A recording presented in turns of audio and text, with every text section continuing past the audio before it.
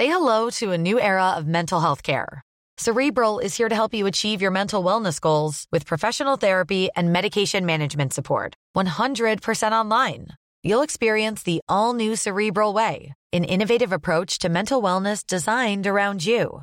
You'll get a personalized treatment plan from a therapist, prescriber, or both in a safe and judgment-free space. Your Cerebral therapist or prescriber will outline a customized plan with clear milestones along the way, so you can get to feeling your best. With Cerebral, you're not alone in your mental health journey. We're here to empower you to live a fulfilling life. So take that first step towards a brighter future and sign up today at Cerebral.com/podcast and use code ACAST to get 15% off your first month. Offer only valid on monthly plans. Other exclusions may apply. Offer ends July 31st, 2024. See site for details.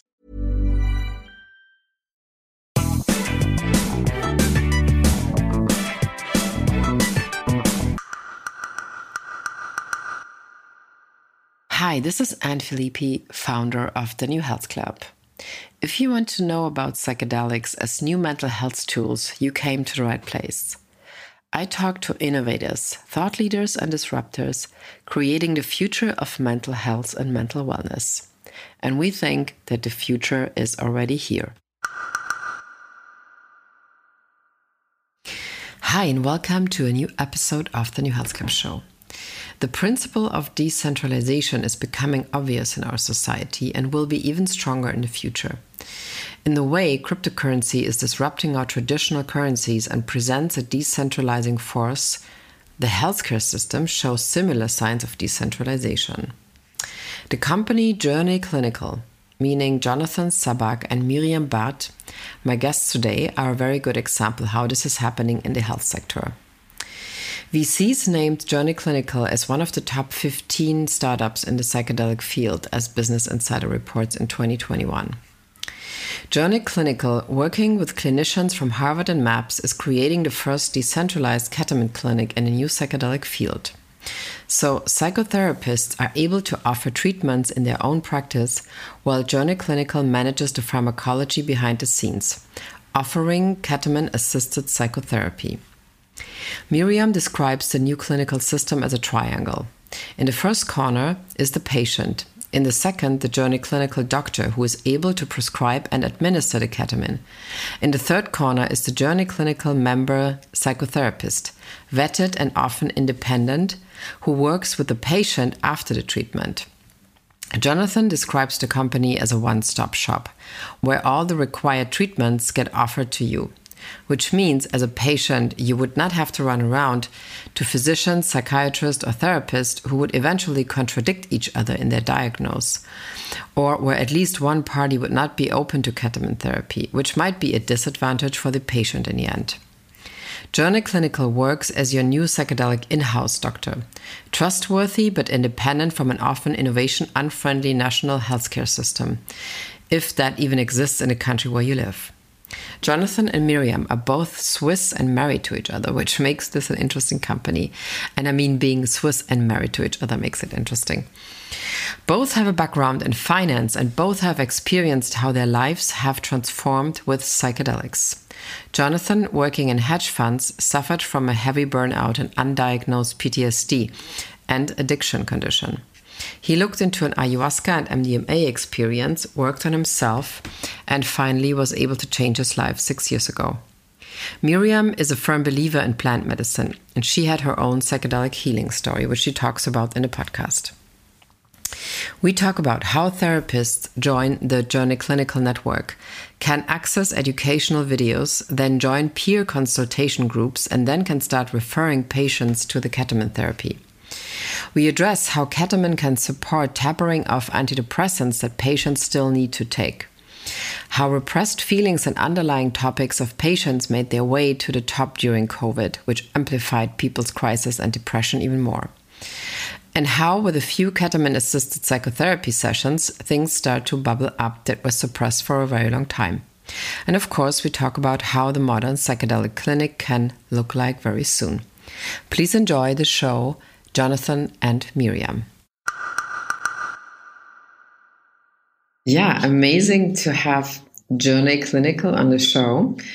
I have to be honest, I just realized in a couple of days researching about the company that what a super interesting and very, very needed concept you guys actually are approaching. I mean, I always knew that you guys were superstars already in the field because everybody knows you and everybody introduces me to you. So, but I mean, I just, of course, I saw you were in the ketamine field and connecting therapists to ketamine treatments or to clinics. But honestly, now that I read, I mean, there's not that much available, I have to say, so far online. But I mean, I think this is the number one topic actually that nobody really seems to address. So that how actually, let's say, normal therapists can get into the psychedelic game and kind of open themselves up to psychedelic treatment. So, but it's better if you guys explain this instead of me. So please. Sure thing. Thank you very much. And thanks for having us. It was lovely to meet you in person. I think you hit the nail on the head. Essentially, what we looked at was how to best support mainstream adoption of psychedelic therapies. And what we found was that the best distribution network was psychotherapists, both small practices or medium practices and independent therapists. And we started to consider what were the main barriers to entry for mainstream adoption. And what we found was that it was essentially access to partnering with medical teams that took on the medical aspect of psychedelic-assisted psychotherapy. There's very few doctors out there that do it, and those relationships can be strained, tenuous, hard to form, and therefore they're forced to refer out. And we feel that the best way, aside from simple distribution, also the best way to administer these treatments is as an adjunct to therapy within the context of, a therapeutic alliance with an existing therapist. And so what we've created is a telehealth platform that enables psychotherapists to incorporate psychedelic-assisted psychotherapy. And when I say that, I mean legal psychedelics. So that's ketamine now, but it will be MDMA, psilocybin, what else will be coming down the FDA approval in the next few years. And what we do is take on all of the medical aspects. So we take on eligibility, prescriptions, outcome monitoring. The way it works is psychotherapists refer their patients back to us, or we refer patients back to them. We take them in for a 1-hour intake. We take full medical, psychiatric history. We'll send them a little bit of ketamine at home. They come back for dose adjustment, and we see them at a minimum 4 times a year. So we're really, that's on the patient side. On the therapist side, we support a collaborative care model where, we'll help them essentially build bespoke treatment plans at scale. So it's a care management system in that context, and that's the decentralized clinic model, if you like. And, on top of that, we're a telehealth platform, so they get access to a whole suite of offerings once they join our network. We've got online education that Fluent's designed for us. We've got a variety of offerings like peer consultation. We help them out with resources. So it's really like a one-stop shop where they can plug in and start offering the treatment. What we're not is a online ketamine clinic. Essentially, when we looked at drivers of mainstream adoption of psychedelic-assisted psychotherapy, we found that there's 3 buckets. There is policymakers like MAPS, although one could argue that they're now also a drug dev companies like Compass or Usona, and education. And there is no industry where companies like these successfully fully verticalize all the way to the patients. And so what we offer essentially is a delivery mechanism for these treatments that enable the psychotherapist to become a distribution network, and that pushes mainstream adoption. Okay. So just to break this down. So let's say you're a classic psychotherapist and you start reading, okay, now psychedelics will come into the therapy game, and you say like, okay, I would like to offer this in my practice, or at least have a possibility for my patients if they say, I would like to look into ketamine because I read every day in the New York Times about it, for example, which really has increased, I feel like, in the last couple of months, especially in terms of ketamine. So, and then they could get in touch with you and you would say, okay, so how would you guys take over then their requests or their engagement, their wish for engagement? It's a fairly straightforward process, and it's intended to be easy to use. And so once they join the network, we offer them first our online educational videos. They join peer consultation groups, and then they start referring patients. And so in that way, the patient referral process is very straightforward. We take it over from there. So that means if they refer the patient, but does it mean the patient would, like you described earlier, would first of all have a treatment at home, or would be referred to a other ketamine clinic that does also maybe R-ketamine, like the intravenous variation? Or how would that look like? So we are the doctor. Doctors work for Journey. They work for Journey Clinical. So we employ a whole medical team. Our medical staff is composed of, our medical director is an MD PhD from Harvard who ran a MDMA site. Our lead clinician is from MAPS. She is also a professor at Georgetown University and is the clinician at MAPS's New York site. So we're essentially, we've structured a whole medical staff. And so that's how we guarantee access to a medical team, because we are the medical team. So you can circle back from the patient referral, right? Once they send a patient, it's in our hands to see the patient for an intake session. In that intake session, they go through the medical history, the psychiatric history, and other areas. And at the end of the session, only then is the decision of the treatment plan and dosing and what is right for the patient decided. We become their in-house doctor. Okay.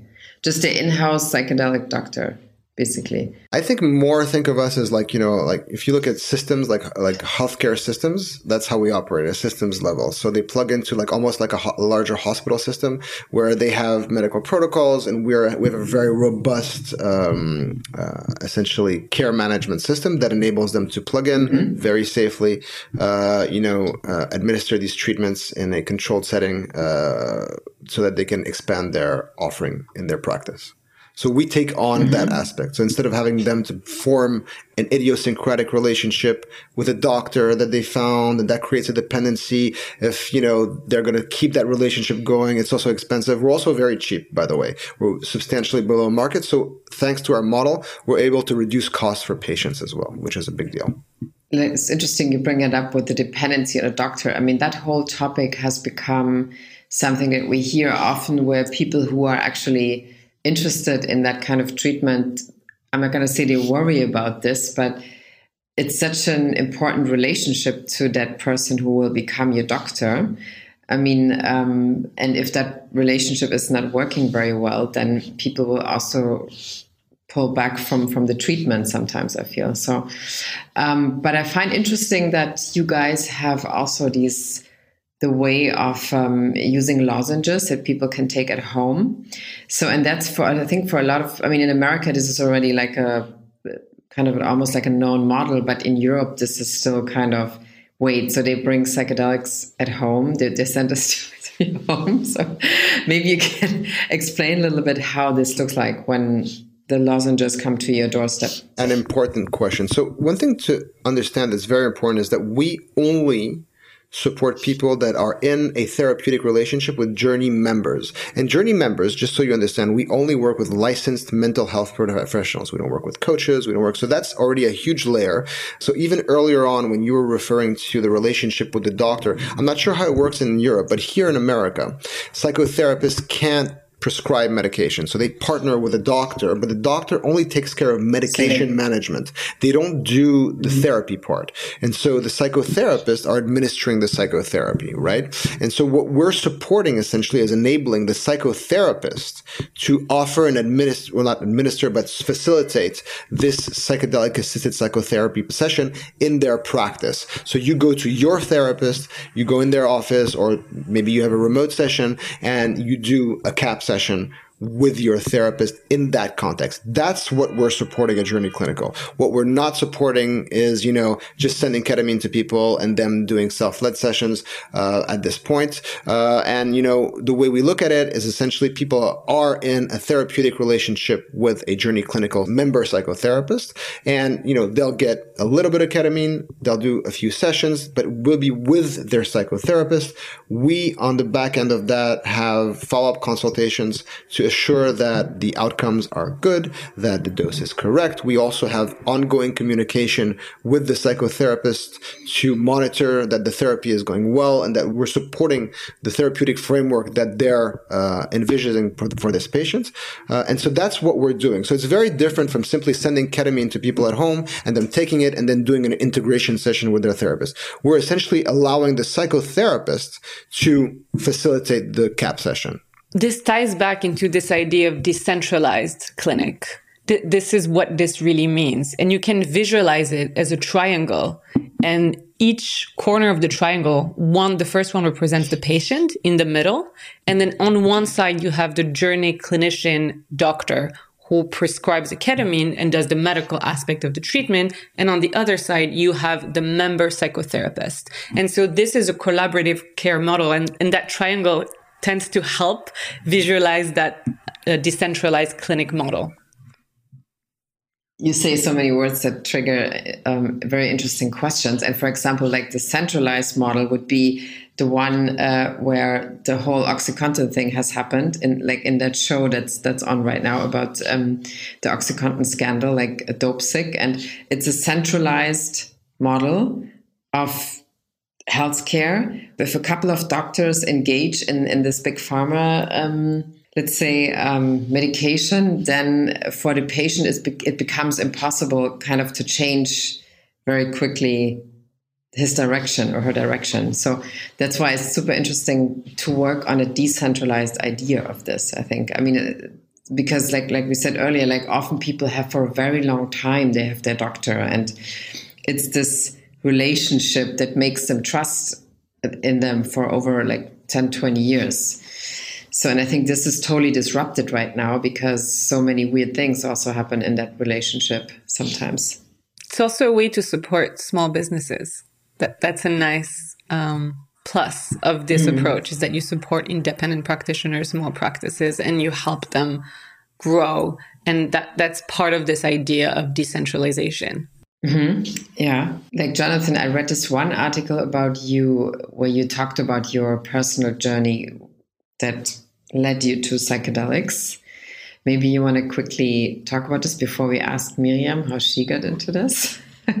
So we're both Swiss and we're married, which is an interesting part of our dynamic.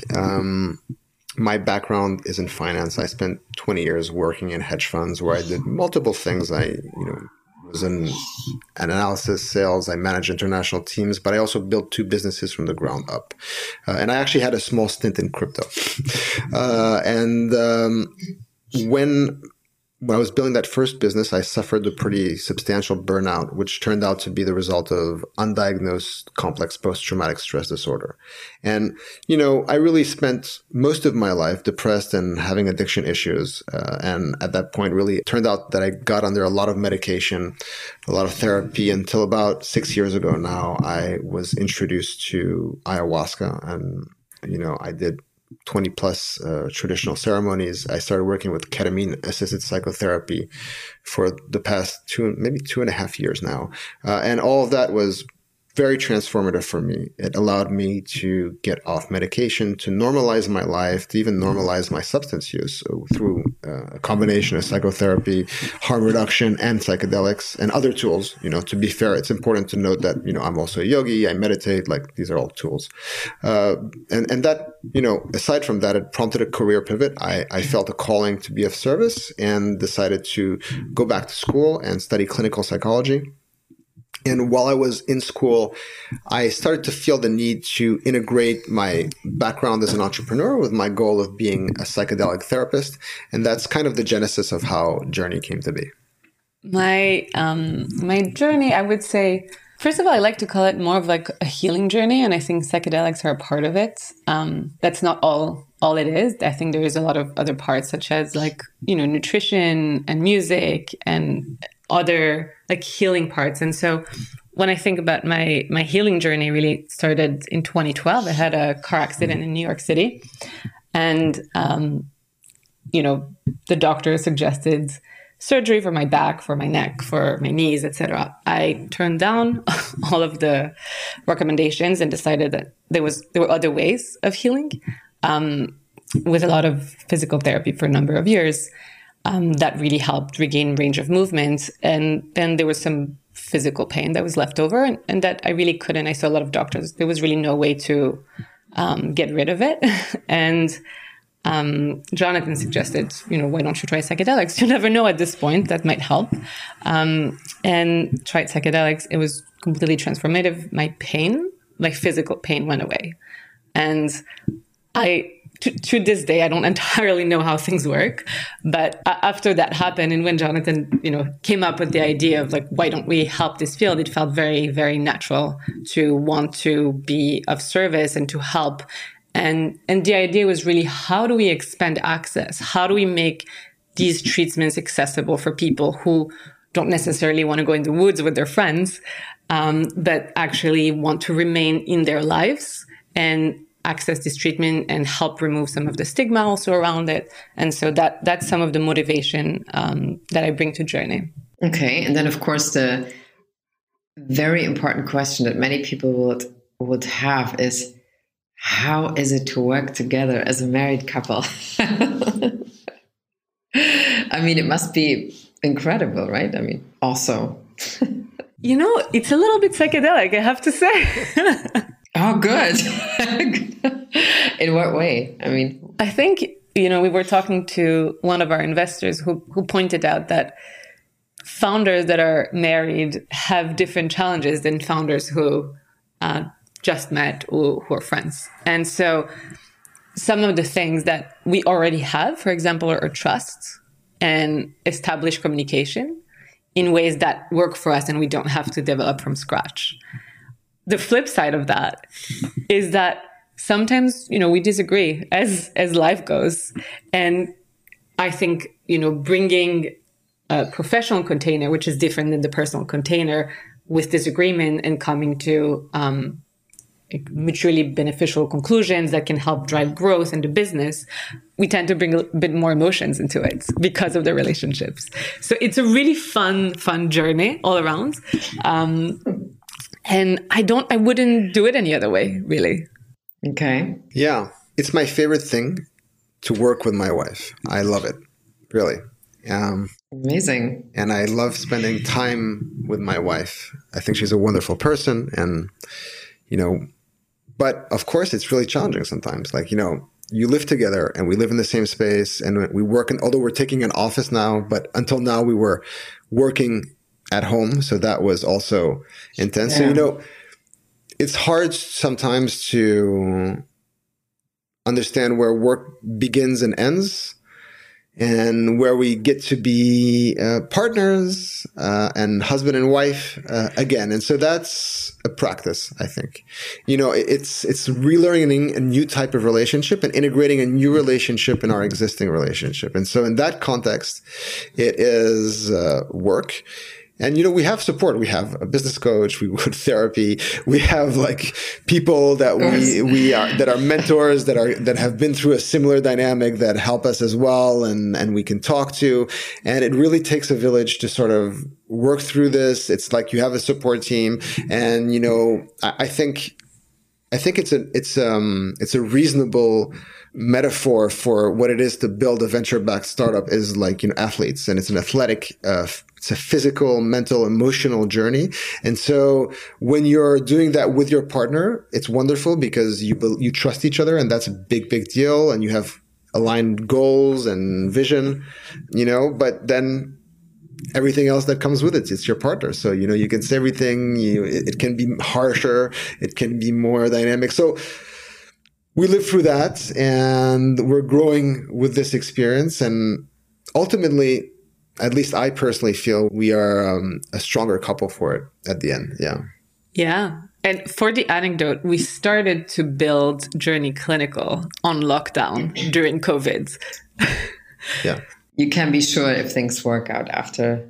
I feel like a couple of companies started in exactly like March, April 2020, and they're still there. So yeah, but let's quickly come back to ketamine, because what I wanted to ask you is something that becomes a little more visible now also here in Berlin in ketamine practices, is that people who are on medication, of course, would like to do psilocybin, but of course this is not possible on medication. So let's say this model of using ketamine as something to taper off the medication, and then basically to bring the patient actually off medication with the help of ketamine. So the patient could eventually do other psychedelic treatments to really kind of work deeper on the depression. So is this something that you guys observe, that this becomes like a stronger, almost like trend? Or was it something that was always there that people kind of did, but nobody really talked about it? I think that this is a dangerous misconception, to be honest, that people believe that, psychedelics are a panacea that are going to solve everything and that people are not going to need medication. That's just simply not true. Medication works and works for certain. Psychedelics are very useful in certain contexts, but not for everybody. And so that is a notion that needs to anchor in the way we approach psychedelic treatments. And we'd like to believe that it is going to solve everything, but that's just not what's up.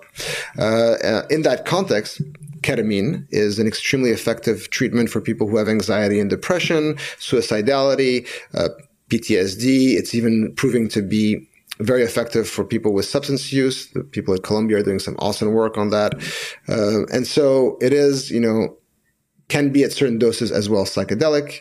The simple neurological impact of ketamine on the brain as an antagonist to NMDA receptors is very effective. It helps regulate the glutamate. So the pure medical aspect of ketamine, works. And a lot of the studies that are mostly on IV infusions seem to show that.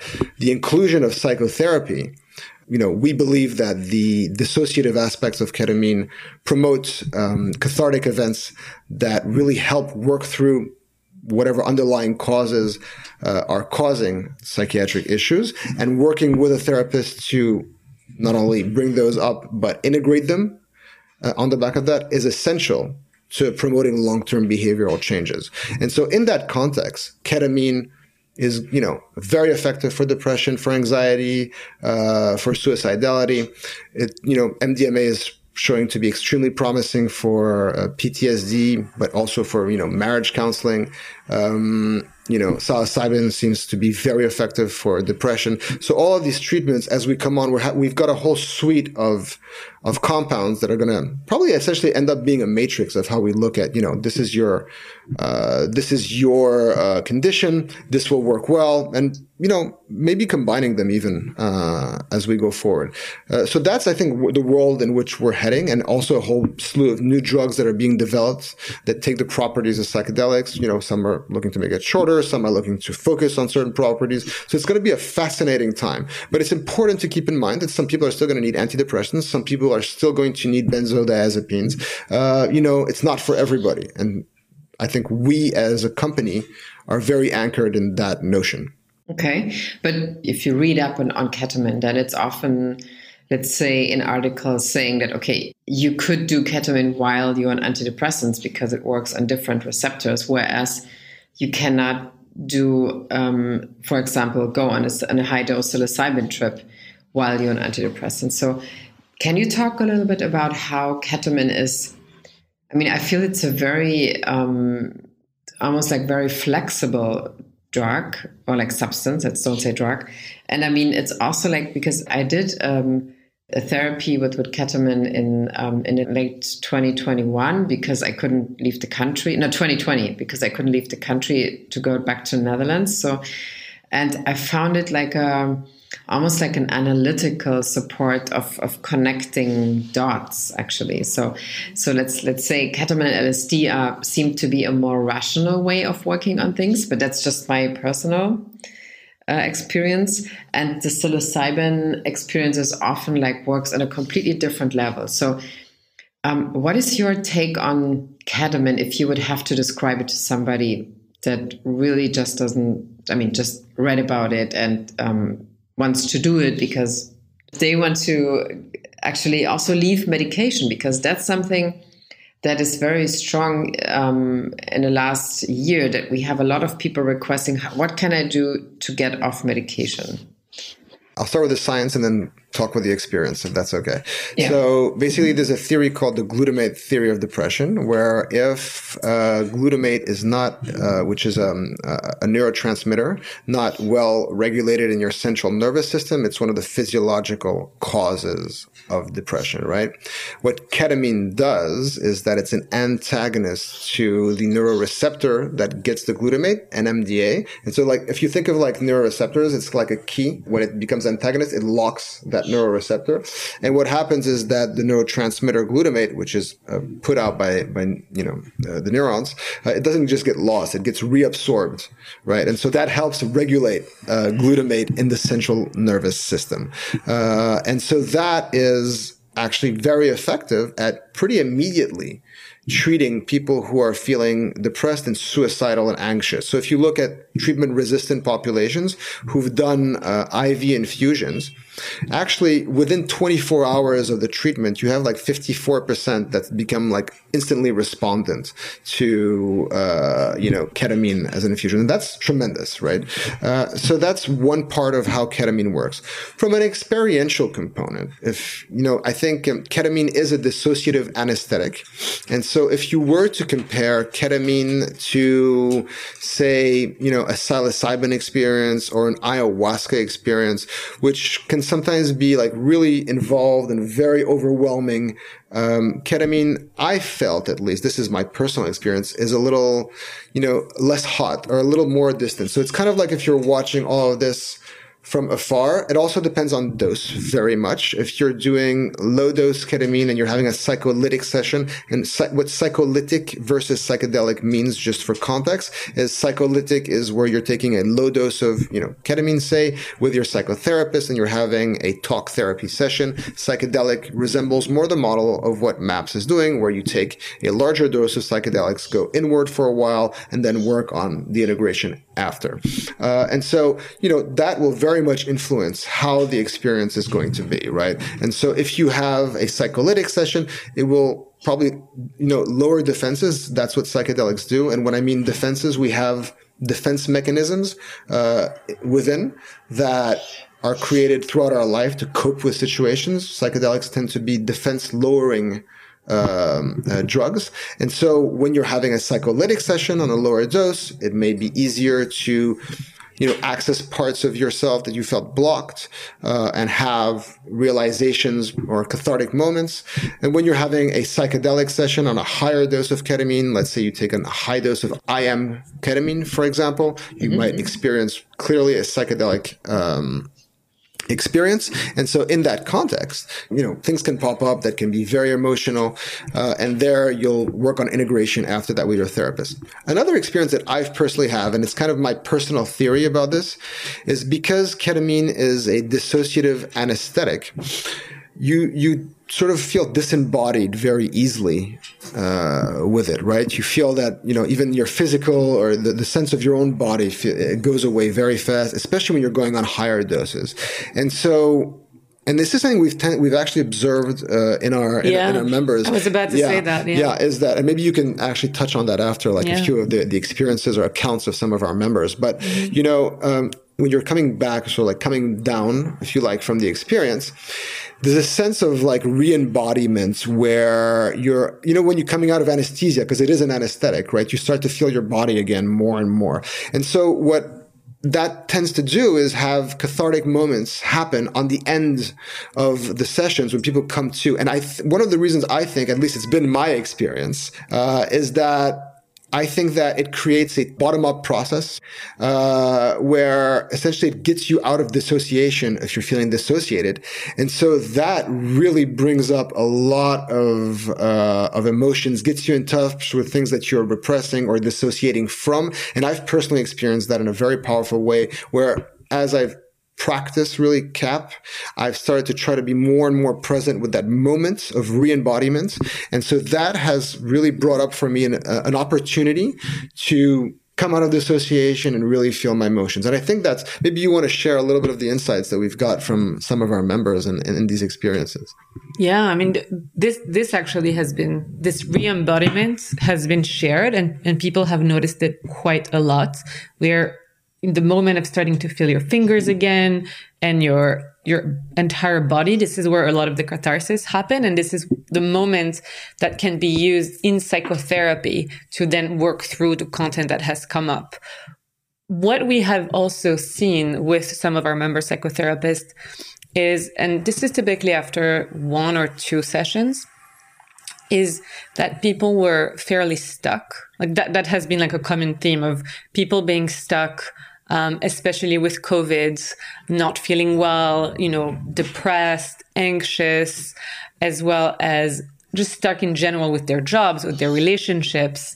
And after this session, for a year, perhaps, all of this material is there, but kind of repressed and not talked about. And after 1 or 2 CAP sessions, which is fairly fast, all of a sudden, the patients start to bring content around, my job is not working, my relationship is not working, I don't understand. And so all of a sudden, this year of being stuck, all of this content starts to come out, and you can work, and they do a lot of integration sessions because all of a sudden they have all this material that can be worked through, and the patient tend to report feeling a little lighter and more excited about life and more joy. And so it's pretty powerful to see that, especially at that kind of speed, where for the therapists also who tend, during COVID, a lot of them tended to feel a little bit burnt out because they had a lot of demands. People were feeling horrible. They were trying to be a support system. It was taking a toll on their practice. And so this gives them a lot of hope that, as a practitioner, all of a sudden they have more tools and they can offer and they can bring themselves to the session with more energy, and they're excited again about, the prospect of seeing their patient advance and heal and feel better. The impact it's not even linear. It's a little bit more exponential impact after, again, very few sessions. And so imagine if you combine this, you add more psychotherapy, that means you can start, talking about each topic one at a time. And over time, it's quite substantial, the impact. Yeah, I feel like in 2020, especially in this year without vaccination, I couldn't cry. I didn't cry one single time because I was so controlled the whole time. And then it took a high dose of psilocybin to make me cry again. So it was that bad, kind of. So, but you were talking already about COVID, because that would be my next question, because the numbers of people suffering from depression would actually as 4 times higher than before COVID. So is this something that when people approach you in terms of treatment, specifically talking about their extreme difficulty in that time? In most instances, it's a long-standing. I think COVID has been an amplifier of whatever the feelings are, And so I don't think from what I've seen is specifically from COVID, but it's been over the last 10 years, I haven't been feeling great, but I have been feeling awful in the last 3 years. So I think that the level of impairment is substantially different. Yeah. There is, however, data, and, obviously that there's 100 million people, there was 50 million people pre-pandemic. There's 100 million people now suffering from depression and anxiety in America. And that's America alone. That's 1/3 of the population. And that's just tremendous. So we're looking at a real mental health crisis right now. And, these are, what we see is that the therapists that join our network are actually almost always full. And so there's a need for new psychotherapists. As soon as they start to add these treatments to their practice, they become like overbooked. So we have like a backlog of patients already like that we're referring to people. And so that's been, very impressive, very fast. And so that means, unfortunately and quite sadly, that we're facing huge repercussions to something that is probably traumatized millions of people. I think we don't know yet. I think we've been like paralyzed a little bit by fear with very primal instincts on I need to stay alive. This is like the dominant feeling over, a year or a little bit more. And so I think like the acceptance of what has happened and what is still happening is going to take a little bit more time. And I wouldn't be surprised if there's a lag where, maybe in 6 months, maybe in a year, this is really when we'll start people kind of start to talk about what has been happening and how difficult this time has been. So I think we don't know it yet. Yeah. I mean, I think that COVID has, created trauma in most of us. Like essentially we're all hypervigilant. We have feelings of powerlessness. We are reliving moments. Like there's a huge conflict with people on how to protect themselves. Like it creates a lot of dynamics that have deeply affected our society. And I think Miriam is absolutely right when she's saying that we don't really know the clear repercussions of what this has done, to the world. Yeah, today I read this article in Germany in 2021. The last time that in a year that many people died was right after the war. So and that's like almost like you experience in a country something like the end of war. I mean, it's not exactly the same, but it might have a similar PTSD moment afterwards in a way. And I think that all of us have experienced this differently. I mean, our parents, and I'm very grateful for them, lived in a small town in Switzerland. And so that was a lot safer. Life was, not as affected. And that's great. I think people in larger cities had a very different experience. I know that for us in New York, seeing New York empty and then having portable morgues and riots and stuff was like super intense. I'm sure you had something similar. You're in Berlin, right? In Berlin. So I'm sure that was also like every large city like lived something that was very like densely populated areas versus more rural areas had different dynamics. And I think that alone is going to dictate how we all come out of this. Yeah. And here it's a very strange thing also happened that kind of right-wing movements in Germany merged with the anti-vaxxer movement. So that's another interesting development coming out of this. So it's a very weird mixture of events happening around that. But I mean, let's quickly come back to the company because, I mean, of course we don't want to forget the very interesting company. And how do you see this like growing in the next couple of years? What is your vision where should this be in a couple of years? Yeah. I mean, so we are essentially a high growth company. We've raised 2 rounds of financing in the last 6 months. We'll probably do another one hopefully soon. So essentially what we're looking to be is the number 1 platform in the US to empower people to provide these treatments in their practice. And I think we're going to be growing our tech offering. We're going to be growing all the services that come to our members. We're going to evolve with the FDA for incorporating new treatments. We're going to expand our medical protocols to facilitate multiple modes of treatment. So I think, we're in a really, really exciting time. I think that we're providing an innovative solution. I do want to come back on one thing that you were sort of like talking about earlier on when you talked about oxycodone, which turned out to be a huge problem here in the US. And I think that what we're doing here is really different because, we're supporting a container with a psychotherapist and a doctor that really supports a very specific means of treatment. And so we're not a good option to score drugs. It's very onerous, very expensive. There's better ways to do it. And so that also provides another degree of safety, which I think will, hopefully make also the regulators and the drug dev companies comfortable to work with us. Well, I think it's very, I mean, especially if you watch that show on Hulu, Dope Sick, where it's really explained how this could even happen. I mean, I think it's super interesting.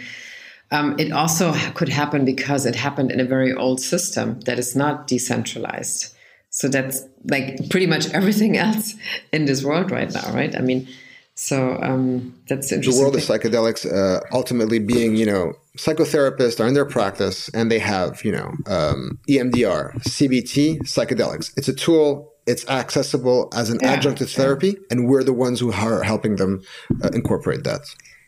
And we're in such early days of adoption. Like if we think about an adoption curve, like this is the innovators at this point who are using it. And so I think there's so much room to tap into, more traditional psychotherapists who are not already part of the movement. I think there's so much education, knowledge that can be transferred to these people to then, again, expand access. And I think like this is what we're all like as a movement working towards, is to make this medicine accessible to everybody, because we all know how much they can help with healing.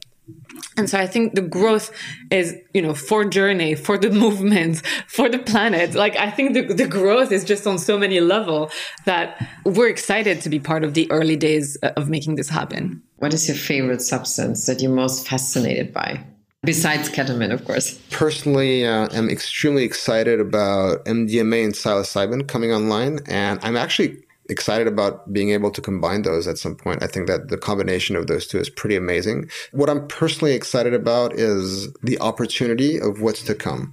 And so there's so many new things coming along, and there's no reason why these things won't overlap. And the creativity that we're going to be able to bring to these treatments and saying, MDMA and psilocybin are a great mix.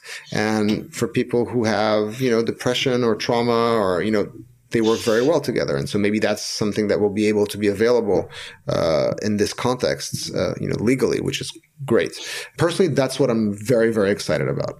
I'm excited about, I like plants so much. I like all types of herbs, and I'm talking like from rosemary to thyme, like very simple herbs. So everything that has to do with like plants, everything that grows in the soil.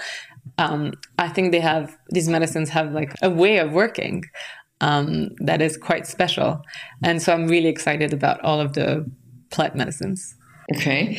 So in your perspective, what is the best way to actually, I'm not going to say convince, but talk to patients who might be interested in using psychedelics, but might be too scared or too kind of, and entertaining the old narrative in their minds about like the 60s and the hippie drug. So, or in other words, what do you think is the most important way to address this in a mainstream context for patients? I think that's a very important question. And the answer always to me is education, appropriate education, and, having a reasoned dialogue and using, concepts that are rooted in science, and that will help people who are, maybe less inclined to adopt these treatments to get a little more comfortable.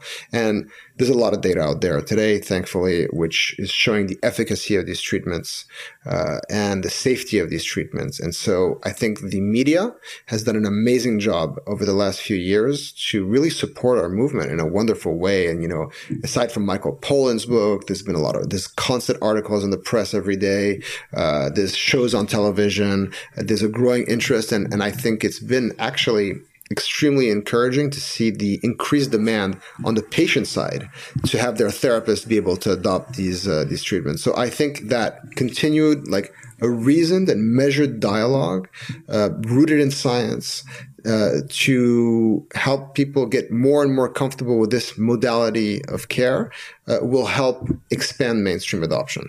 But I want to caveat that with one thing. I think that, indigenous populations, like supporting indigenous populations, the fringe. I mean, I personally benefited from, traditional ceremonial settings. And so those people and those offerings are very important to remember and have benefited us and should be also preserved. Yeah, I think that's really important. And I think this is, when you merge science with ancient traditions, I mean, some of these medicines have been around forever, for as far as humanity has existed. Yeah, and so I think finding a place which is like a middle way of science, which is, our current medical model and what society responds to, and being inclusive of ancient tradition. I think this is actually some of the power of psychedelic medicines, and that we have a responsibility to really bring that forward. And, when you were asking your question, one thing that came to me was you publish science up front, and then people have their first experience with, let's say, CAP, a therapist in their office. And then it shifts because it's no longer a cognitive experience. It becomes an emotional experience. I think after a first session, it shifts from the cognitive to the emotional by simply feeling better. Like, waking up in the morning, feeling good about yourself, wanting to engage with life, wanting to be present.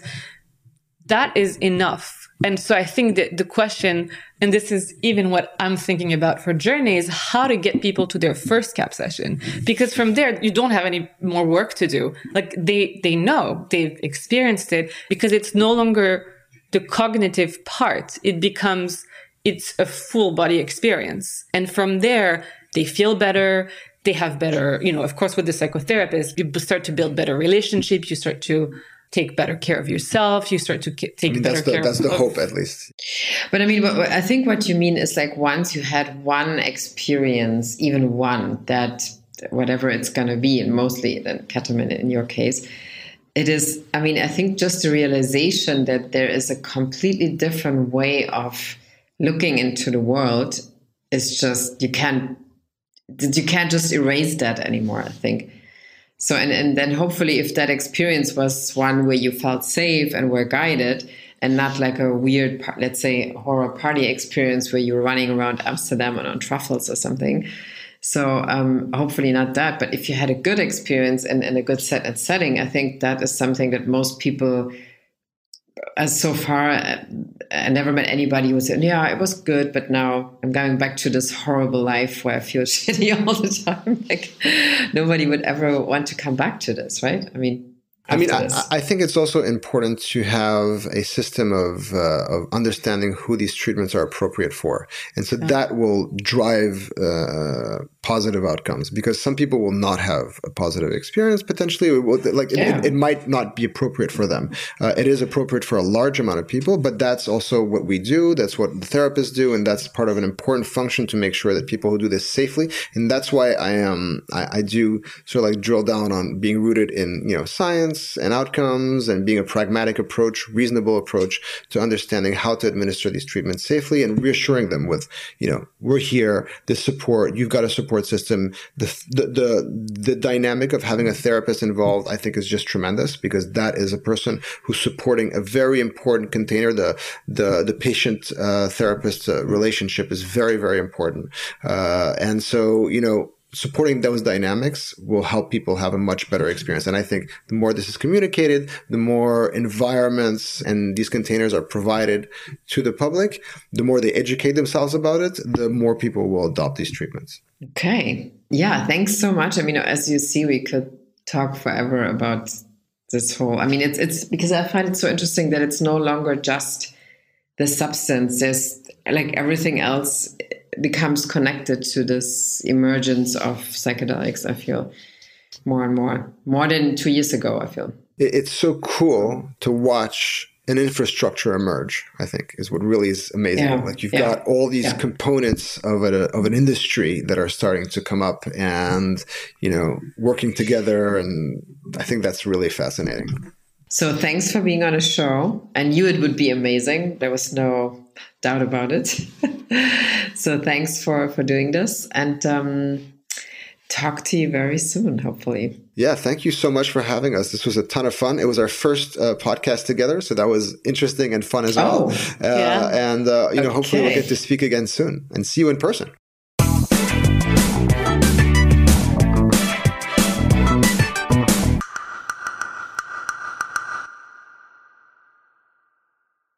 We hope you enjoyed this episode of the New Health Club Show, and please follow us on Twitter, Instagram, Facebook, or if you would like to sign up for our newsletter, please go to www.thenewhealthclub.de and subscribe to the newsletter. Again, please follow us on Twitter, Instagram, Facebook, Clubhouse, of course. There's also a New Health Club now. Or even better, sign up to our newsletter on thenewhealthclub.de. I talk to you very soon.